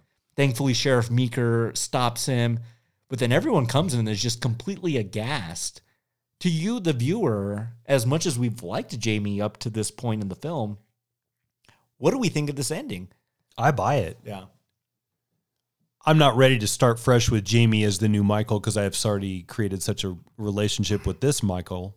But again, it seems like for as much as the anthology idea that I pitched you earlier, what happens after, and then you claim happens at the end of this film that I'm going to watch this weekend. Mm-hmm. Excuse me. They're teasing it out a little bit. They're playing in that space.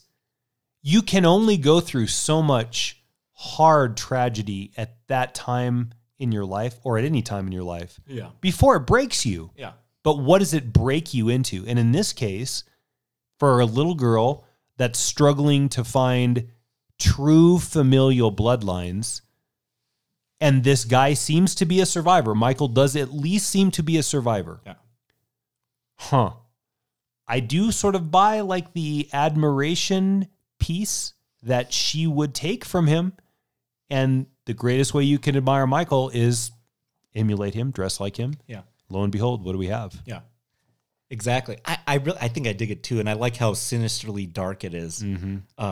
This really likable, again, and a child too. This is also a territory you don't really go into in a lot of these movies, other than the original opening scene of Halloween when they reveal it, and it's this 6-year-old boy that killed the sister. But she looks mean, she looks pissed off, and it looks like evil.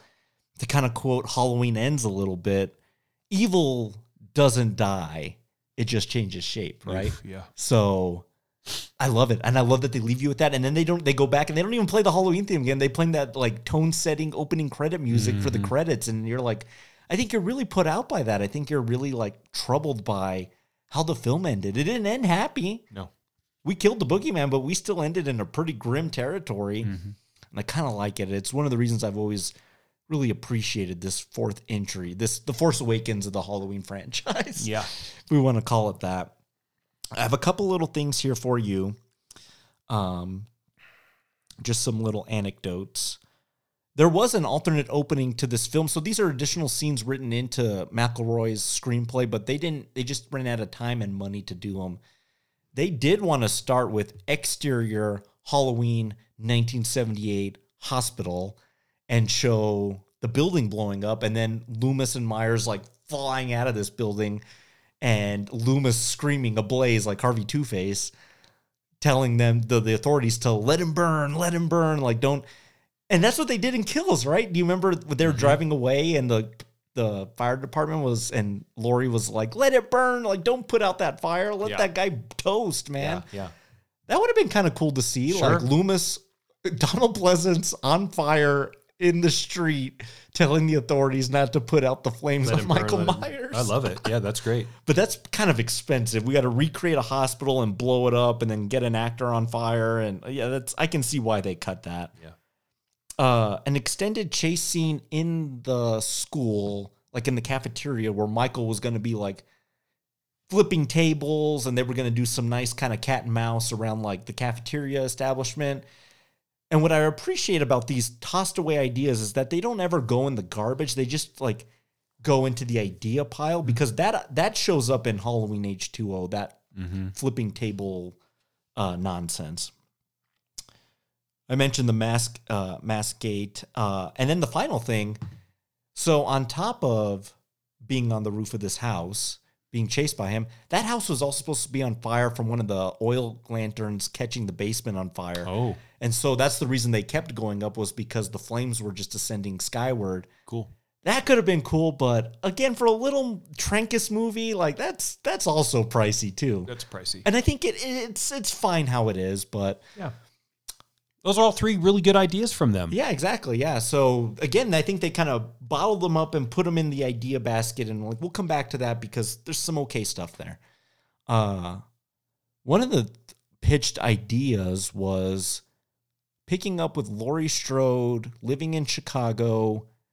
She was writing for a magazine and had a daughter, and she was like kind of like covering like musical bands, and like Myers showed up, and it was kind of like almost like an MTV disc jockey like type scenario, but with Laurie and Michael, and it sounded kind of okay. Like that was kind of an interesting pitch that they got. Yeah. But it came out, it did some pretty decent enough bank to greenlight 5 that would come out in the next year. 1 year later. This movie's coming out and you're Mustafa and you're already like, get to work on that next one. Like you got 2 months to make it. 2 months to write a screenplay, and then the movie's got to come out. Yep. We just don't do that anymore, do we? Like that's just like with COVID production, whatever streaming service, things move a whole lot slower now, right? Yeah, about the only way you get that is that they shoot 2 of them at the same time. Oh, there you go. Yeah, and that happens on occasion. But yeah, it's not as bad as it used to be. Waiting 5 years for Empire Strikes Back post New Hope, but it's a good 1.5 to 2 years. Paranormal Activity and Saw dabbled in that space a little bit, where every year there was kind of like a new one coming out, right? Yeah, that's true. Paranormal though would be really easy to do that with. That's all found footage. That's a little cheaper, quick, easy shoot. Yeah. Questions for you? Yep. What is your favorite tasting note? Your favorite tasting kill of Halloween 4? The one that stuck out to me this time was the gun through Kelly. Yeah. When he doesn't blast her, because that's not his deal. Like, that goes against every single thing that I have in my mind as to Michael and the penetration and the knife. The fact that he just impales her with the gun, that's Michael. It's not the piercing thumb that can break your forehead. I thought that was a really good one. I like that one. You got one? I think Brady's death is pretty good. Yeah. But I think I'm going to go with the hillbilly getting his neck opened up. Again, it's a little extreme for Myers, but a Myers that's been blown up, comatose for 10 years, I'll buy his little supernatural strength here and there. Again, we're tiptoeing around that territory where how is this guy getting from place to place? How is he surviving that? How did he survive getting blown up by ether? We're there. So him opening up a guy's throat, I'm okay with that. Mm-hmm. It's nicely gruesome for that particular end of the film. What's the moment of Halloween 4? Loomis on the stairwell yelling at Jamie in his not only burned state, but now bloodied state, having been thrown through the window pane. No! He's terrifying looking in that. That's our good guy. Yeah. That's our expert on what's going on. Man, we're all doomed. Good for Donald Pleasance in his drunken state to present that manner he showed up of fury and anxiety. It does it really well, actually. It's his nightmare. Yeah. He's like, oh gosh, here we go again. Who's a worse leader against a terrible, formidable foe? Captain Quint, Haymitch, or Donald Pleasance as Loomis? Who would you least like to be aligned with? It might be Loomis. I think it might be. Captain Quint at least knew how to turn the boat around. He knew how to and shoot a harpoon into a fin. Like, he was really good at that. But, like, God, that guy was hard drinking on that thing, too, and just was, like, willing to capsize this boat as long as he killed the shark. Like, that's a crazy person, too. Yeah. Haymitch, he's got some knowledge and some skills, but in the Deathly Hunger Games, I don't know. I think I need someone a little bit better than Woody Harrelson leading my cause, right? We're all doomed. Oh, gosh. Oh, my God. I got to pick that rooftop bit. That's always stuck out to me. Yeah. I don't think since we've ever seen Myers attacking someone on a roof. So it's unique. It's disadvantageous to our lead characters.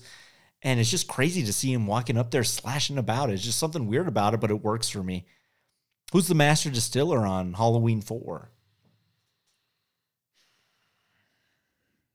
Yeah, probably Jamie. Danielle Harris. Yeah, probably Danielle Harris. I think it's her movie. I think I'm going there too. Yeah. Per kid performance barometer, I think it's pretty good.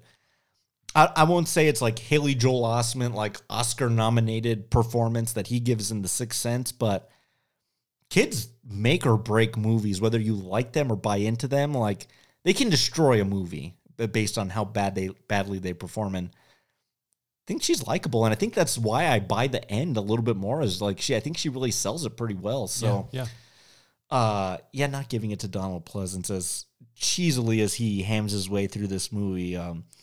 There's a few possible options, but yeah, I think Danielle Harris. How are you going to rate and grade Halloween 4? We have Rock Gut, Well, Call, Single Barrel, and Top Shelf. Where are you going for this one? Call. That's a strong vote, though, considering where 3 left it. We've at least got the thing back on some recognizable path with the idea in my mind of what I want Halloween to be. Yeah. As hamily and cheesily as Donald Pleasance is in this film, I'm glad that he's in it because one of the two of them, and preferably both, Loomis and Laurie Strode, but at least we got him, and that harkens back to the original piece, what's so important. Call. Good Call film. Yeah. I think I'm with you. Yeah, Call, almost, yeah, I think maybe Call Plus, yeah. As per franchise, I think this is one of the more solid entries in here. It really gets back to basics. Yeah. I think it has good moments, good characters. It has a tone. It's kind of creepy. I think that Salt Lake City filming location, I think, works really well for the film. Yeah. But yeah, it's not going to touch a candle to the original, and I actually don't think it's better than Part 2 in the hospital. But per where we're going to go with this franchise and other weird, strange places, I think you could do a whole lot worse than Halloween 4, and I think it's a nice, tight story, and it opens up a lot of questions, and we talked about them for Almost an hour. Longer than the film. Yeah, longer than the movie. But yeah, I think, Call Plus. I'll go Call Plus. This is, I like Halloween 4. I find myself rewatching this one than a lot of the other entries in this franchise. Yeah. So excellent. Let's wrap this up with our nightcap.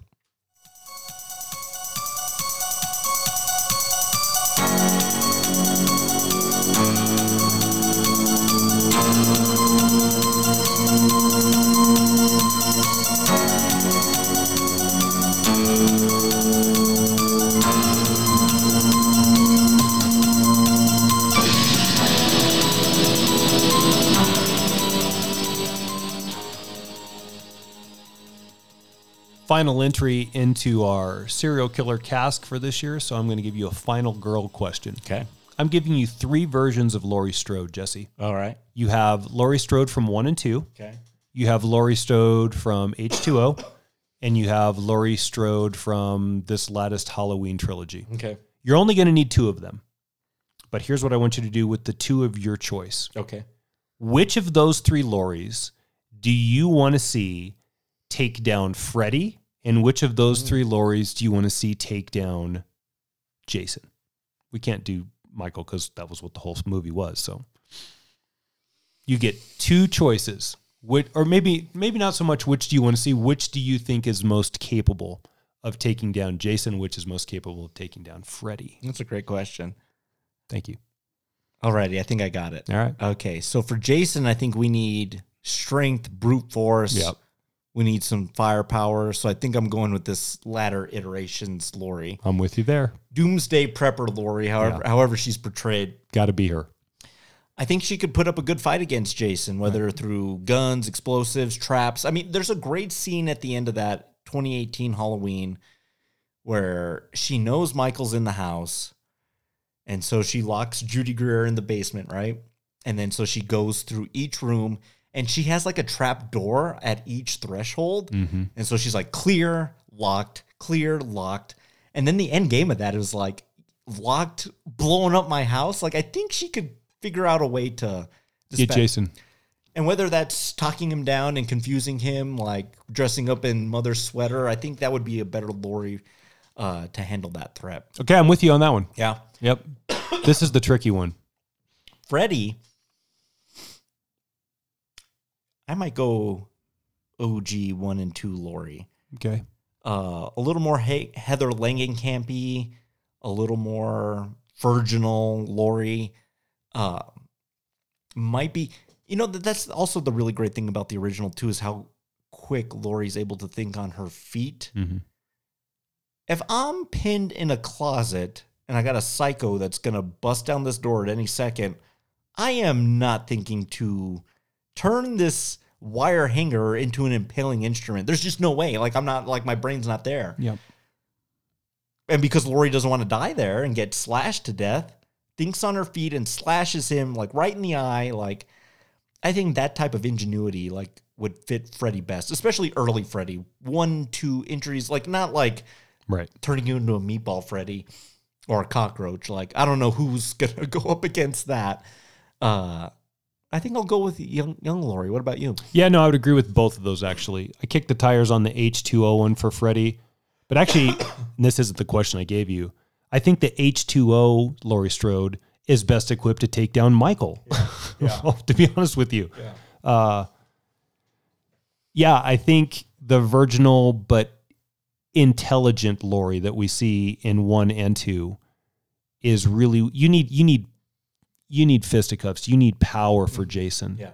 You need to be smarter than Freddy because you need to see where he's put you. And in a dream state, because there is no bounds and anything sort of goes, if you can think it up, you kind of become like Green Lantern versus Sinestro. Whatever you can use as a weapon and weaponize it, then you have it. And the hanger, the idea the sewing needle. The sewing needle. Mm-hmm.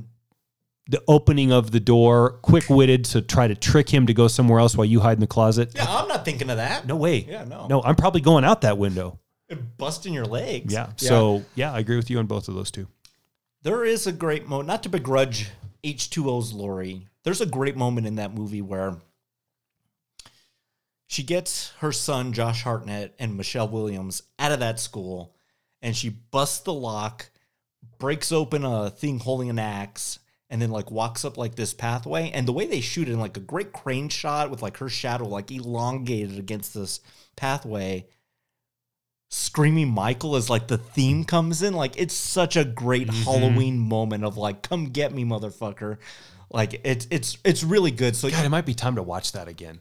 It's been a long time since I've seen it. It's okay. Yeah. It's got its moments. You know, Joseph Gordon-Levitt's in the cold open. Yeah. LL Cool J's floating around that thing too, and Adam Arkin. Like it's the Scream.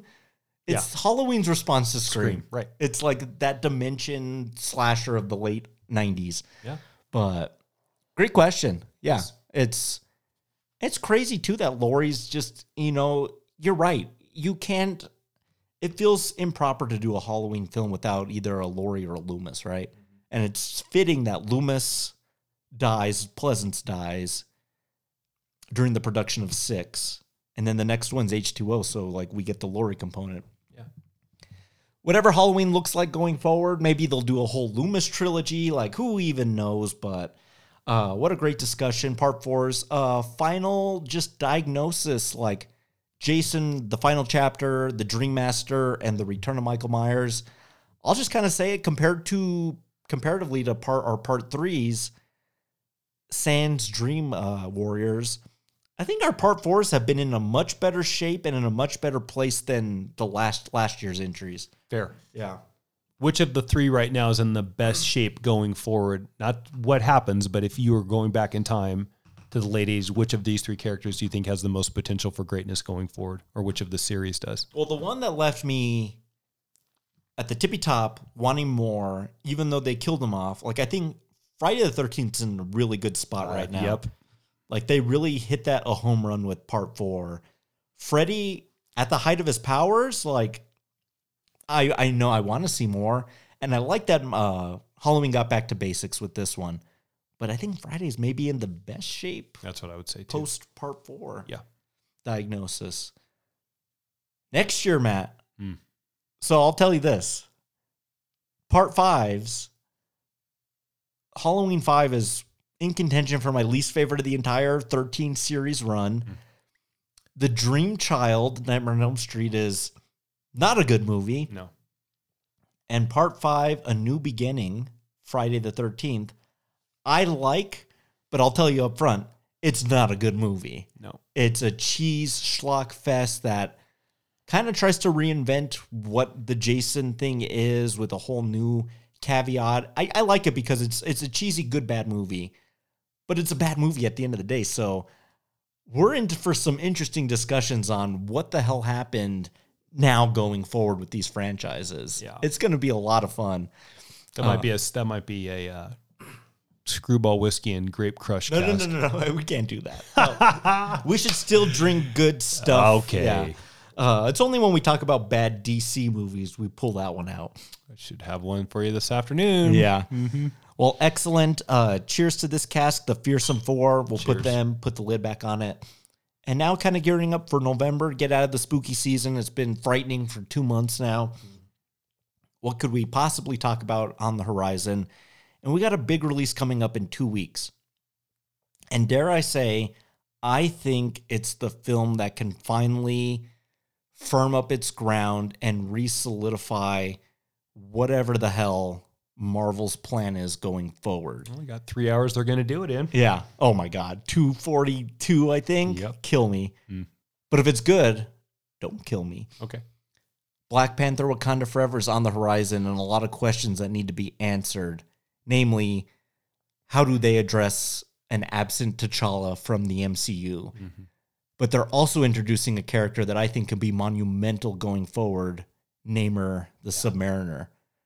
And I don't know about you, but I kind of dig this Aztecian Tenochtitlan version that they're leaning into. Like that's not germane to the comic book lore. So I'm with you. I'm curious to see what that looks like more Aztecian Mexican pyramids and lore versus just like Aquaman, right? Look, the clashing of two cultures couldn't be more better scripted than this. Yeah.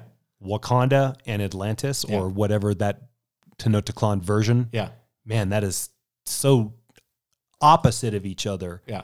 And both equally regal in their own sort of faults with their regalness. I'm hopeful. I'm very hopeful. And the rumors I've heard of who may or may not show up at the end credits it's everything we've been wanting from a Marvel film going forward. So my expectations are maybe getting a little too high. Wow. But we got that in 2 weeks. So what better way to lead into that with the first film from 2018, the original Black Panther. Boom, boom. Directed by Ryan Coogler, starring Chadwick Boseman, Michael B. Jordan. I think this will be great. This will be a great conversation. This film was very well lauded when it came out, nominated for Best Picture and a slew of Oscars. Mm-hmm. Matt, I've only seen it one time. Really? And it was in the theater. So I'm looking forward to this rewatch. And I think it'll be great to talk about Chadwick Boseman and how he kind of hid how he was very sick during the filming of all of this stuff and just kind of gave 110%. Yeah.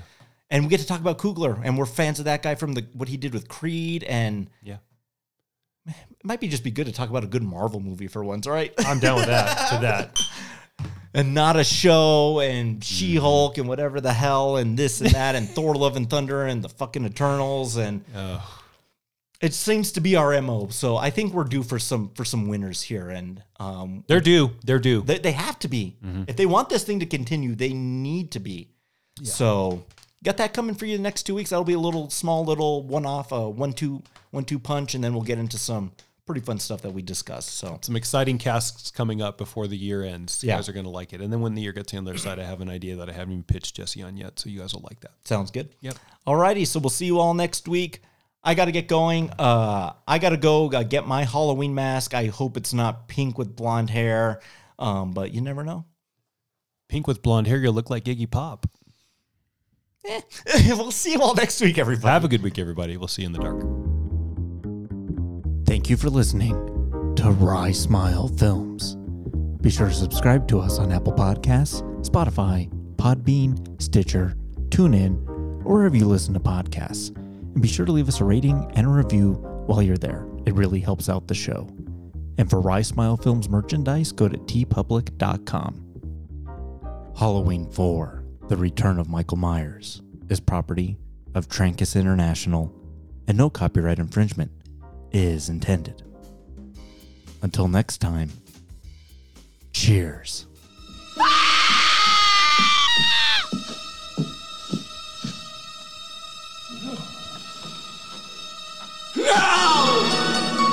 No!